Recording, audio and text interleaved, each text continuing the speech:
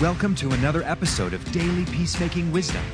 Let's join Pastor Brian Noble as he explores God's Word. Thank you, James. Let's dive into God's Word and let Him transform our hearts. Today's scripture comes from Ephesians chapter 4, verse 31.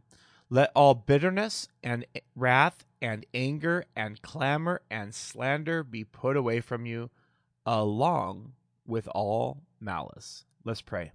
Heavenly Father, I pray as we go into your word today, as we dive into your word today, that we will allow these things to be put away from us.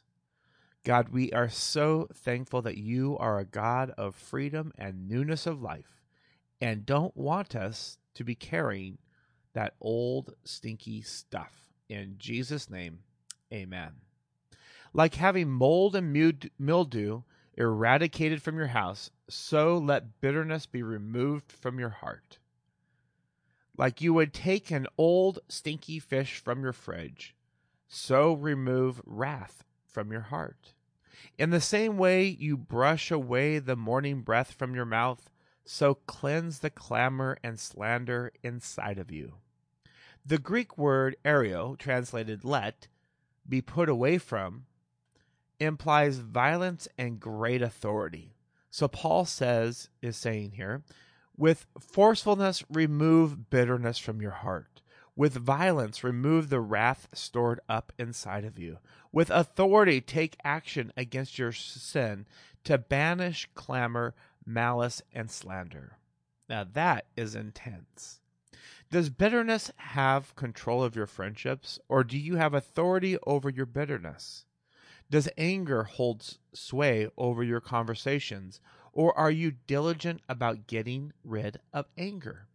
Too often people say, I can't help it if I feel bitter, angry, malicious. That's not true. With God's help, you can get hold of those attitudes and take authority over them. Evict bitterness from your heart, even if it goes out kicking and screaming. Let's pray. Heavenly Father, with your Spirit's power, I am rejecting bitterness and anger and forcefully removing them from my heart. I am banishing the anger I have been harboring. I do not want malice to live in me any longer. You are a gracious God. Instead of bitterness, I have joy. Instead of wrath, I have peace.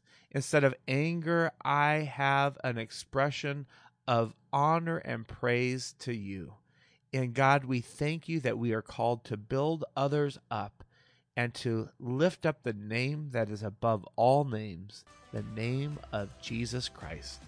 And it's in Jesus' name I pray. That's amen. For peacemaking resources, to bring us to your community, or to donate, go to peacemakerministries.org. God bless, and go make peace.